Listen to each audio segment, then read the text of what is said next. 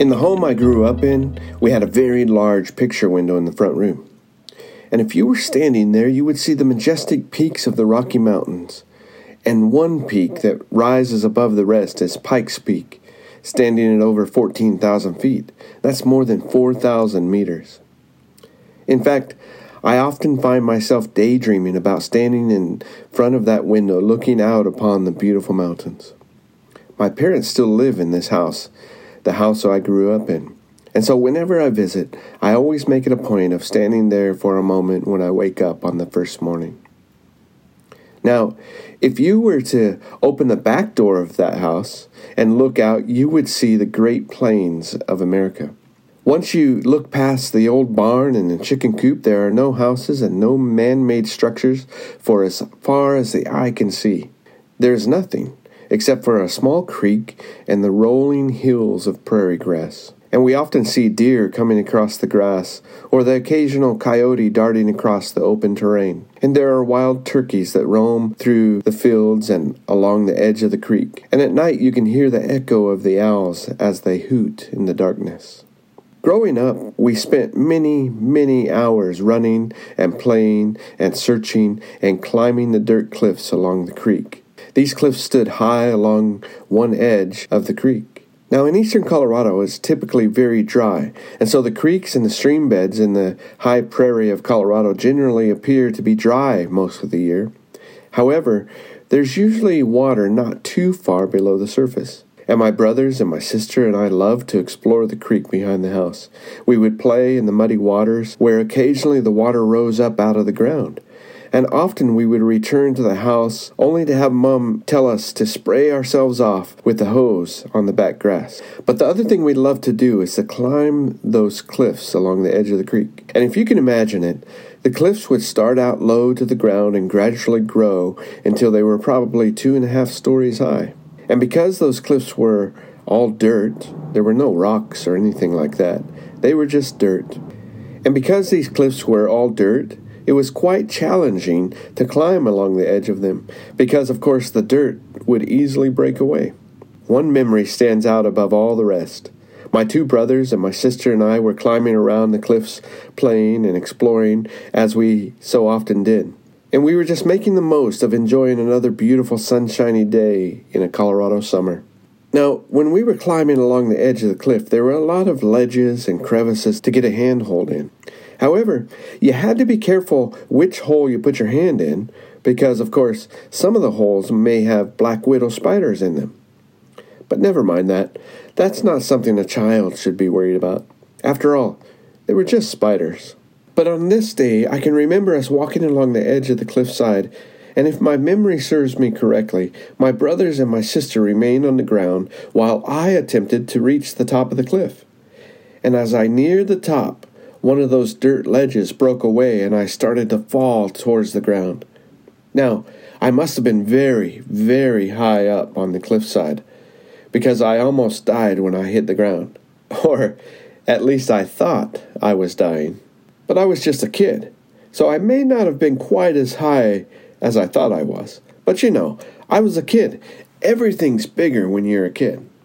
But the fall had knocked the breath out of me, and so I was crying and struggling to catch my breath, and I remember looking up at my sister with my last dying breath and saying, "I can't breathe. I'm dying." The thought never occurred to me that the mere fact that I could talk meant that I probably was not dying. But to me, in that moment, I was definitely on death's door. Therefore, I could not understand why my brothers and my sister were laughing at me. Why would they laugh when they could obviously see that I was dying?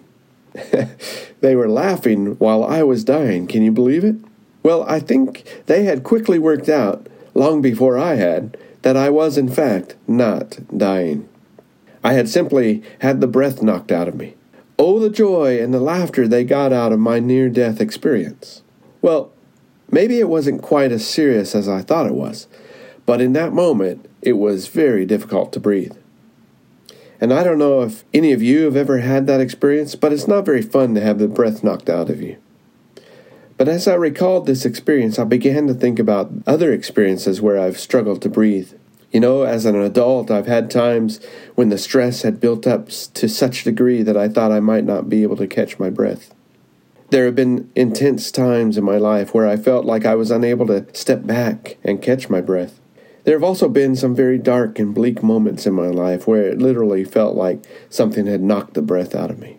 And I'm sure for many of you, you can understand exactly what I'm talking about. This kind of intensity that can sometimes come about in almost everyone's life. There are times when we need to step back and to catch our breath. Sometimes we need to stop and to just take a deep breath, to simply refill our lungs with air, and to refill our hearts and our minds with the peace and joy that God can give. The Bible often speaks to us in these times. Like at the end of the book of Job, after all the suffering that Job had endured, he was able to remind himself and to remind those around him. Job 33 verse 4, "The Spirit of God has made me, and the breath of the Almighty gives me life." It's such a good reminder that it is the breath of the Almighty God who gives us life. That in the beginning, it was the breath of God that gave us life. And there are times in this life when we need to stop and to reflect on this fact.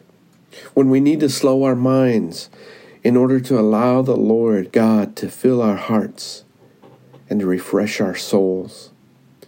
The breath of God is life-giving, life-restoring, life-renewing. Sometimes I wish I could go back to those days when life was mostly carefree, when we had the freedom to run and to play and to climb the cliffs and explore the creek. But those times in our childhoods have long passed. But while we are not able to go back and live in those days, we are able to walk with the Lord today and into the future. For it is the Lord who is with us. The Lord is here with us. The breath of the Almighty God continues to give us life. Let me end today by reading Psalm 146. Praise the Lord, O my soul. I will praise the Lord all of my life. I will sing praise to my God as long as I live. Do not put your trust in princes, in human beings who cannot save. When their spirit departs, they return to the ground, and on that very day their plans come to nothing. But blessed are those whose help is the God of Jacob, whose help is the Lord their God. He is the maker of heaven and earth, the sea and everything in them. He remains faithful forever. He upholds the cause of the oppressed and gives food to the hungry. The Lord sets prisoners free. The Lord gives sight to the blind, and the Lord lifts up those who are bowed down. The Lord loves the righteous.